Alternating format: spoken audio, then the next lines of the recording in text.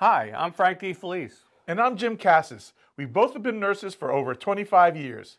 The thing is, Jim and I have spent almost our entire careers in the operating room. And there's much more to nursing than just the operating room. The nursing profession is a widely diverse field. Yeah, Jim, with many specialty areas. There's the ER, pediatrics, hospice, school nurse. The list goes on and on. We are on a mission to explore the nursing profession. That's why we created our show, Real Talk with Real Nurses. This journey will take us out of the OR and out into the nursing community. Our show is driven by interviews with nurses who describe what they do, how they do it, and share their personal stories. So welcome to Real Talk with Real Nurses. Or as we like to call it, the Jim and Frank Show. And that too, yeah.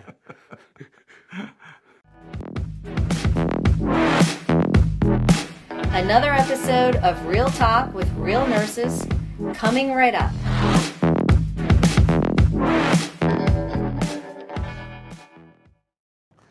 Welcome to Real Talk with Real Nurses. I'm Frank DeFelice. And I'm Jim Cassis. Welcome to the State of the Nursing Profession in 2022 episode. That's a mouthful. Yeah.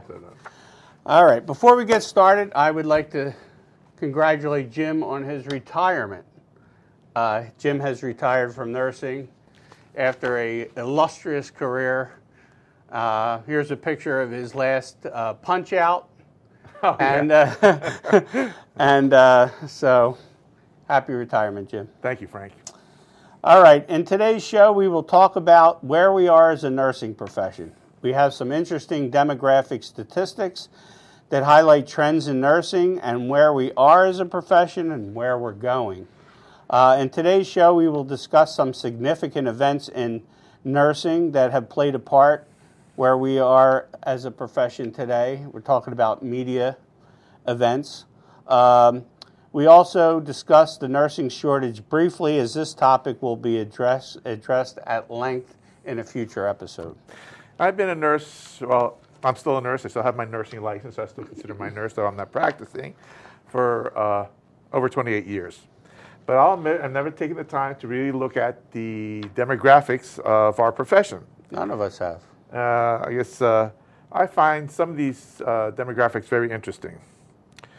Just to note, we obtained these statistics from a very reliable source, such as the U.S. Board of Labor and Statistics, the American Nurses Association, and Lipicots. Not all these statistics are exactly the same, but they show the overall trend and where we're leading to it. Okay. All right, so there's over 4 million nurses in the United States, and not all of them are working. In 2018, the number of actual RN jobs was 3,058,800.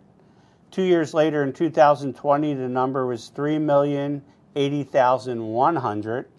And it's projected that in 2030, there will be 3,356,800 jobs.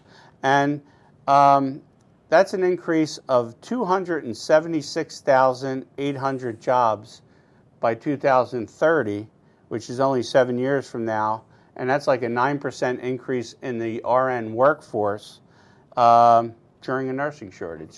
So, and this is primarily due to the general population, mostly the elderly population getting older, but our overall population is increasing and you're going to need more nurses.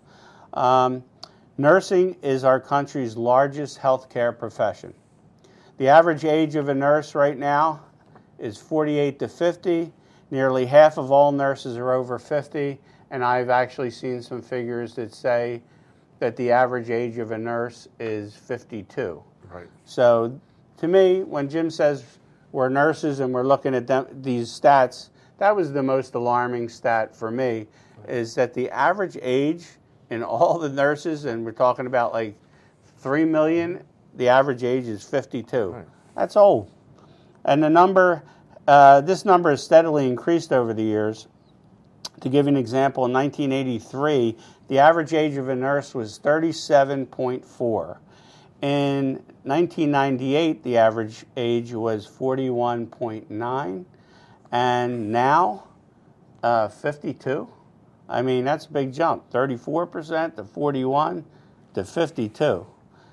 Another interesting stat, nurses 65 and older in the workforce in 2013, 10 years ago, 4.4% were 65 and older. In 2020, it shot up to 14.6, and in 2020, or did I say that? 2017, it shot up to 14.6. In 2020, 19%. So 19%, which is like 1/5 of our workforce, is 65 and over. Are you kidding me? So and that's like a stone's throw away from retirement. Well, literally, Frank, they are retired because if you take a look at that, so that was 2020, there were 65.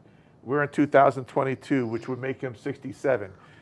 People who were of that age in 2020, full retirement age for full benefits for Social Security was 66 years and 8 months. So that means if they were planning to retire, they're already eligible for Social Security. They could take full Social Security, retire. So probably that number has increased dramatically now. It must, because in 3 years ago it was 19%, and so a lot of them hit. Yeah, they've hit the retirement age, all within the pandemic time frame. During a nursing shortage. During a nursing How shortage. you doing? So we're going to discuss some of the racial demographics and gender demographics of the RN population in the U.S. All right. Good luck, Jim. Try to explain this. So I'm going to try to explain this as concise as possible. I'll put up a chart to help Jim, but not right in front of my face. I gave it to Jim because I couldn't even articulate. I'm like trying to. So the first numbers I'm going to give you is the percentage of the race in that particular population. Told you it was hard. Let me rephrase that. The first number I'm going to give you is the percentage of that race in the nursing population.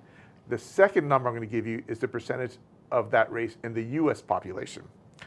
So for white Caucasians, the amount of Caucasians in the nursing population is 73.3%. The amount of Caucasians in the U.S. population is 76.3%. Which is pretty close. Right. For African Americans, the percentage of African Americans in the nursing population is 7.8%. The percentage of African Americans in the U.S. population is 13.4%. Underrepresented. Underrepresented. For Asian Americans, the population in nursing is 5.2%, and in the U.S. population, they make up 5.9%. Well represented. Yeah. Well, I don't believe those numbers anyway because every Filipino nurse I know, or every Filipino I know, is a nurse practically. Right. I thought there was 99% Filipinos. Yeah, I think so too. I think that's and we're just kidding, but we loved our Filipinos. Yeah, they help fill our shortages quite a bit. And I love working with them. Yeah. So for Hispanics, they make up 10.2% of the nursing population and make up 18.5% of the U.S. population. Underrepresented. So there's a big place of improvement right there. So in summary, there's a growing number of males in the nursing profession. All right. In 2021, men represented 12% of the U.S. nursing profession. In 2018, it was 9.6%. In 1970, there was only 2.7%. So the nursing population is slowly increasing and trending toward mirroring the general population. Well, when you think of it, looking at this, it's like 50 years we went from 2.7% nurses male to 12%. That's not a big increase for 50 years. No, but... and what's our general population? So males make up 49.8% of the U.S. population. So we're, out of all the demographics we've done so far, this is the most unrepresented group of people in the nursing profession. Right. So if we want to help fill the nursing shortage, we have to look at doing a better job in recruiting males into the profession. Me and Jim were pioneers, by the way. Well, Just so you know. not in 1970. But Oh, no. I was in grade school. Yeah. So, what are salaries like for RNs in the United States? Well, in 2018, the median salary was $71,730. In 2019, the salary was $73,300. And in 2020, the salary was $75,330. And that's not again, I think out of all the issues we're talking about the state of the nursing profession, salaries are not bad. And money can only, I mean, we always could use more money and everything. The issues that are really affecting the nursing profession are staffing and work short, Right, which we'll talk about the nursing shortage a little later on. Where do all these RNs work, Frank? Where do you think? Hospitals. All right, so okay, so Frank's right, hospitals. All right, so 60% of RNs work in hospitals. 18% work in, you want to look at the notes, Frank? Ambulatory services, doctor's office, home health care, outpatient centers. Okay, another 7% work in nursing resident care facilities. 5% work for the government, and another 3% are in educational facilities. All right, that interesting demographics, Jim. Which brings us to our next part of our show, and that is we're talking about news events, like media events, big events that have affected the nursing profession in recent years. Starting off with one in September 2015, Show Us Your Stethoscope. Do you remember that one. You remember that one? I remember that one good. All right, so in 2015, there was on the show The View, hosts Joy Behar and Michelle Collins mocked Miss America contestant Kelly Johnson. Kelly Johnson was Miss Colorado, and she's a nurse. So she decided that instead of, for her talent, she wasn't going to twirl a baton. She was going to come out in her nurse uniform. She was going to give a dialogue or share a dialogue that she had with a patient that was special to her that affected her nursing career. I thought it was a pretty good idea. Apparently, the host of The View didn't think so. They were kind of mocking her on the air. They were saying that it was a dumb talent, saying that she was just reading her emails on stage. And then that's when Behar said, "What's she doing with the doctor's stethoscope anyway?"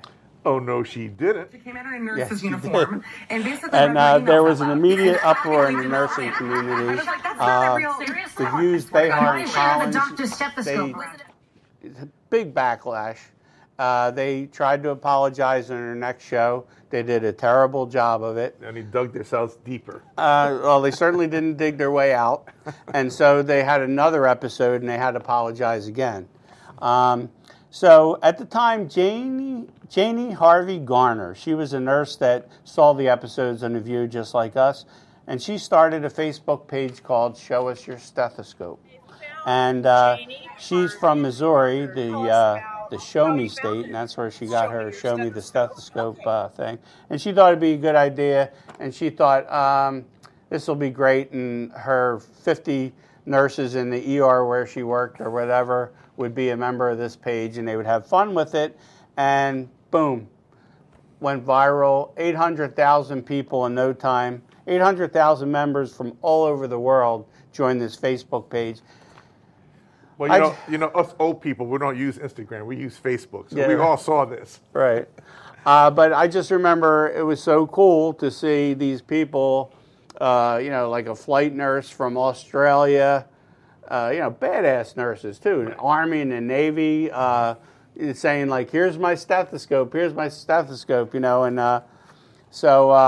and I thought that really brought nurses around the world together. I mean, thank God, I guess social media is the asset here. But so anyway, for this story, in my opinion, this was the single most significant event that brought all nurses together to demand to be treated with some respect. And I was a nurse for 18 years back then when this happened, and I don't remember up to that point any significant media event that brought everybody together like that event did. So Absolutely. Absolutely. Jim, you got an event? Well, yeah, I do have an event. I don't know about you, Frank, but I like playing cards. But I usually only play cards when I'm on vacation, Frank. I know. I can't do it at work because I don't have the time. Well, apparently, in 2019, on the Senate floor, Washington State Senator Maureen Walsh was opposed to a bill that would guarantee nurses uninterrupted breaks during work hours. She stated that nurses probably play cards for a considerable amount of the day. I would submit to you, what do you those think nurses happened, probably Frank? do get breaks. You They think there was probably play a cards a for a backlash. considerable A amount of backlash, the day. exactly. But the And reality that backlash is came from the this nursing bill community does was not immediate and apply. robust. The Washington State Nurses Association, the WSNA, posted a blog about the incident. The site was so busy that it crashed. WSNA called Walsh's statement incredibly disrespectful and patronizing. WSNA also added, "No, Senator, nurses are not sitting around playing cards. They are taking care of your neighbors, your family, and your community." Senator Walsh issued an apology after that backlash. Well, I can say one thing, Frank. Is she still a senator? Well, as of 2021, she is no longer a senator. You can draw your own conclusions from that. Yeah. All right, so that brings us to our next event, and that's Nurses Are Heroes, and this is to do with the 2020, the COVID-19 pandemic, and which wasn't too long ago, but at the time, you got to remember, you got to put yourself back in 2020. COVID was an unknown entity. We didn't have any advanced treatments. We didn't know exactly how it was spread at one point. We discovered we didn't have enough PPE for a pandemic. And everybody was pretty much panicking. CDC guidelines changed frequently. Healthcare workers were afraid of getting sick, rightfully so. They were afraid, pregnant nurses were afraid of what was going to happen to their fetuses. Nurses were afraid to bring the virus home to their family. The other mental side of it is that a lot of nurses were exposed to multiple dying patients, and it was a terrible environment.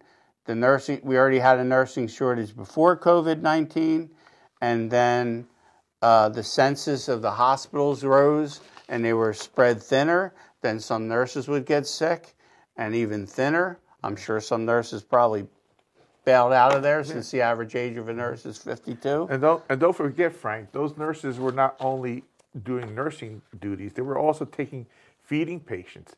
They were doing cleaning rooms. They were doing all the care that normally would have been because they kept, what do they call it? Reduced exposure. Right, environmental services was told to stay out of it and all that kind of stuff. So, yeah, and some of the stories were, horrific, like the ones that I've heard out of New York and stuff. So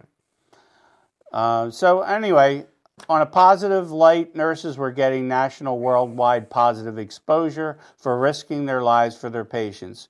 People were publicly and privately thanking and appreciating what nurses were doing, and rightfully so.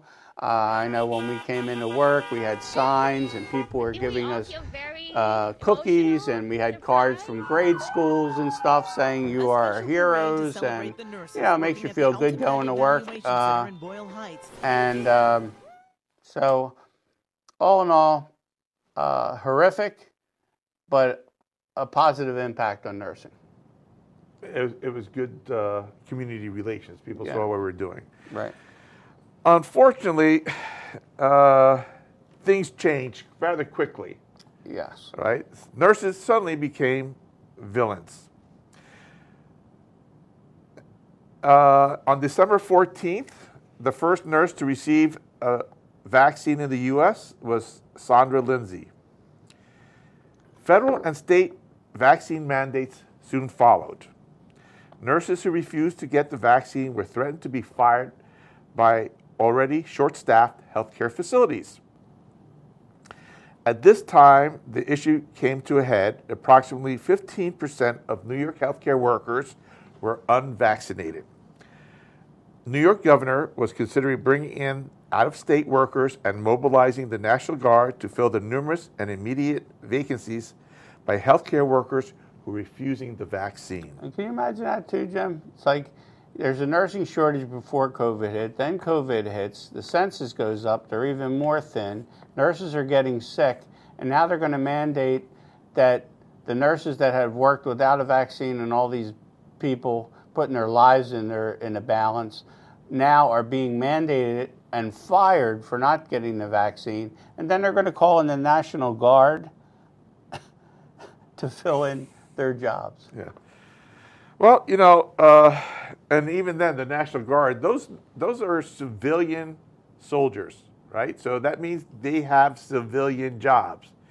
Civilian nurses now being pulled out of the facilities to go fill. So it's creating more shortages. True that. Right? So I bet it's robbing Peter to pay Paul. Right. Nurses in the National Guard, they're probably their primary job is nurses.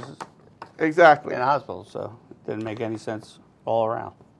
So nurses who were taking care of patients without a vaccine for a year now were not allowed to work without a vaccine. Many cited valid concerns such as exposure have given them natural immunity.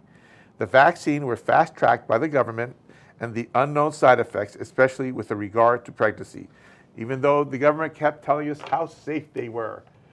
But for some reason, the vaccine was so safe, the government decided to give the vaccine manufacturers immunity from any lawsuits citing emergency due to death or any other injury caused by these vaccines. The issue became increasingly stressful and negatively impacted the nursing profession. It also became a political football as well. Special note that the New York State leader later said that it was okay for millionaire athletes and performers to have the right to refuse the vaccine.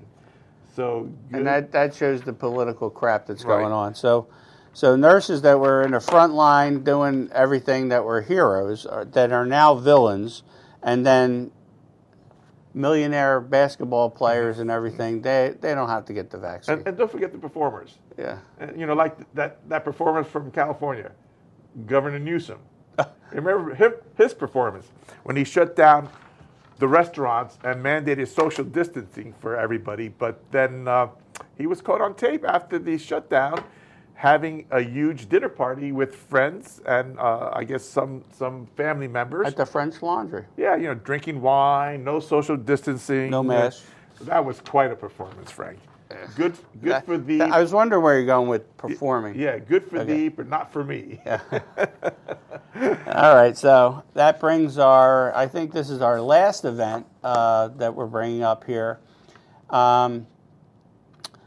I guess it came to a head 2022 with the sentencing, but it's a fatal medication error. I'm sure everybody's heard. Every nurse has certainly heard about it. In 2017, nurse Redonda Vaught made a fatal medication error. She was a nurse at Vanderbilt University in Tennessee. For the first time, a nurse was looking at possible jail time for a medication error. Vaught, who admitted her mistake the moment she realized what happened, was remorseful and accountable. She was indicted for criminally negligent homicide. Vaught waited years to learn her fate. She faced up to 8 years in jail. On March 25th, 2022, Vaught was convicted of criminally negligent homicide and impaired adult abuse. Recently, she was sentenced to 3 years probation and no jail time, but she also lost her nursing license. So good thing, I guess, that she didn't get jail time. Vanderbilt quickly settled with the victim, Charlene Murphy's family, for $750,000. with the stipulation that they would remain silent about the incident. There was also anonymous tip that led to CMS, the Centers for Medicare and Medicaid Services, to have an investigation of Vanderbilt University Medical Center. And CMS concluded, and I quote, "The Vanderbilt University Medical Center failed to mitigate risks associated with medication errors, which placed patients in immediate jeopardy of risk of serious injuries and or death," unquote. So that's what they discovered, that their system of giving out medications was not safe. Vanderbilt was also discovered to have misled the state examiner about details of Charlene Murphy's death, and also sought to cover up their lack of safeguards. The takeaway from this is that Vanderbilt uses an employee as a scapegoat for their system failures. Vanderbilt tried to mislead an investigation and cover up the incident. The hospital also paid hush money for the family to keep quiet. Redonda Vaught lost her license, her career, almost went to jail. The 8 years that she had to wait, her life and her balance had to be so stressful as well. And to my knowledge, Vanderbilt University, nothing happened to them other than the pressure of, they got a little bit of pressure from an investigation. Right, so nobody was threatened with jail time or to spend time in jail. Yeah. Amazing. I guess the takeaway from this is that from now on, if we make a medication error, we could possibly go to jail. Yeah, that's interesting to say that, because the ANA came out with a statement saying that this set a dangerous precedent because nurses are expected to report their own errors. And part of the system is that it is not a punitive system, but a system that will help diagnose and expose problems in the like the system errors that were found out about Vanderbilt University. Right. And the processes, because sometimes the processes contribute to these errors and make a big part of the reporting. So now if nurses don't report that, the amount of errors that will be uncaught that could have been prevented won't be, because nurses will be afraid of reporting themselves. And this alone, just one more, and then I'll let you, we're going to conclude the show. But what's this, is this going to help nursing recruitment at all into the profession? Absolutely not. This is just another thing that you have to take into account. Right. Can you imagine in nursing school, and make sure you do the 5 rights of your meds, because you could end up in jail. And even doctors are worried about this, because now doctors could be even held liable if there's a treatment that maybe you didn't give somebody, or you could have given somebody, you omit it. Now they could go to jail if somebody dies because supposedly they didn't offer them a treatment, or maybe they died on an operating room table. Now, patient died, you're liable, you made a mistake, you're going to jail. So how do you think that's going to affect people going into medicine? Yeah. All right, wrap it up, Jim. All right, well, we're going to take some look at the overall demographics in the nursing profession. The trends in diversity are very promising. Increased diversity with regard to race and gender is slowly evolving to mirror the general population, and that's a good thing. That's a good thing for any profession, but especially for the healthcare industry. And again, what impact has major media events had on the nursing profession? I think that every time a positive or a negative issue is exposed in the media, the general public gets a new perspective on what we do. I think the many challenges that we are faced with in our profession, this exposure to the general public of what we do will bring about positive change. I think the bottom line is that people are patients, and people, when they are patients, don't want us short-staffed, they don't want us stressed out, burnout, and everybody becomes a patient, or their family member's a patient at one time or another, And that's something to think about. All right, so we can't have a show about the state of nursing profession without discussing the nursing shortage. We will do a deep dive into the nursing shortage in an upcoming episode. That's going to be a whole episode. Woo! But we'll mention a few things before we sign off today. The future projection for our profession is not promising. In fact, they are very alarming. Factors like the increasing age of the nurse over 50 now, the rising number of U.S. population, especially elderly, which will increase future demands for more and more nurses. You know, like, Frank, we spend our nursing career taking care of people. We're getting older. Who's going to take care of us? Right. Short staffing, nurses getting burned out and leaving the profession, etc. All right, a major concern is that these future projections look bleak before COVID-19, before the pandemic, and we don't really know the extent of the impact of the pandemic on future projections. We know that the average age of a nurse is like 52. We knew that, 19% of our whole workforce, 1/5 of nurses are over 65. 2 years ago. 2 years ago, and it could be worse. And then, Jim, we were talking about that stat of how many nurses in their first year quit and how many nurses in their second year quit. Right. That we don't have that number in front of us, Well, but it was I alarming. remember. So Okay. in the first year, so imagine you are a new nurse and you graduate, and your first year, the pandemic hits. All right? So you're a new nurse. Year Well, one. these figures were before Well, that. let me. So year one, right? So 2 years, you get hit with the pandemic, your first 2 years. You're short staffed. Your preceptor is running around crazy. So before the pandemic hit, the first year nurse, 17 to 30% of them left the nursing profession After 1 year. after 1 year. The second year, So you made it 2 years. in the second year, if you made it to your second year, then it was 58% of the nurses quit in the second year.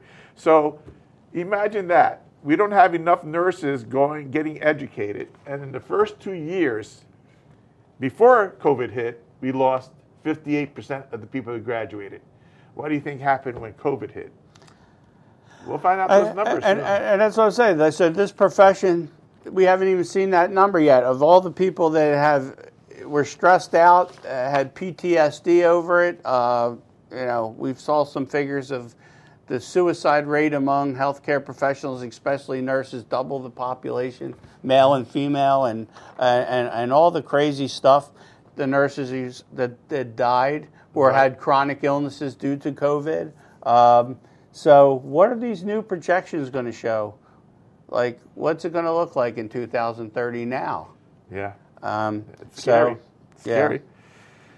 You know, and in the past, the U.S. has gone to, to other countries to help solve their nursing shortage. But because of our past practices, all those other countries now are suffering such an extreme nursing shortage that the World Health Organization has restricted, Western European countries, the U.S., North America, from actively recruiting from those countries because the shortage is so severe. And I didn't even mention those stats, and I'm not going to cite exactly because I don't remember them, but the whole world is short of nurses. Right. So the honey pot that the U.S. was dipping into before is empty. Correct. Right. So finally, we'd like to leave you with some questions.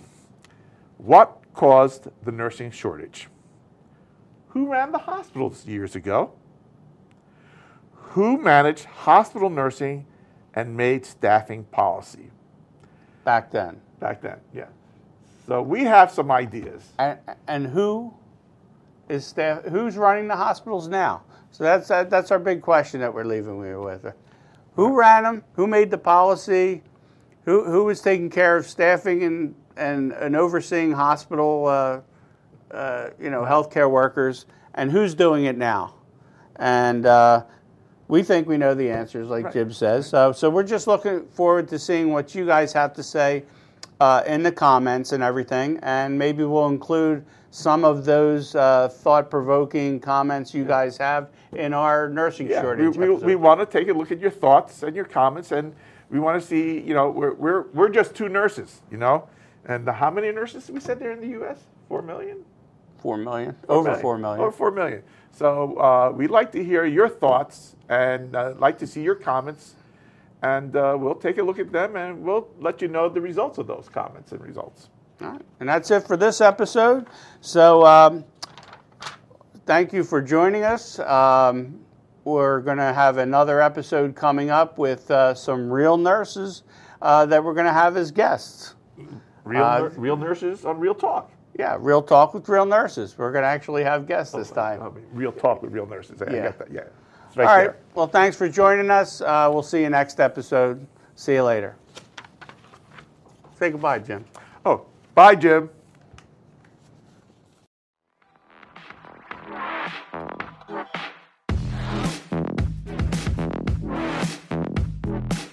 Hey, don't forget to comment. We'd love to know what's happening in your nursing world. Click the subscribe button and ring the notification bell so you stay in the loop. Thanks for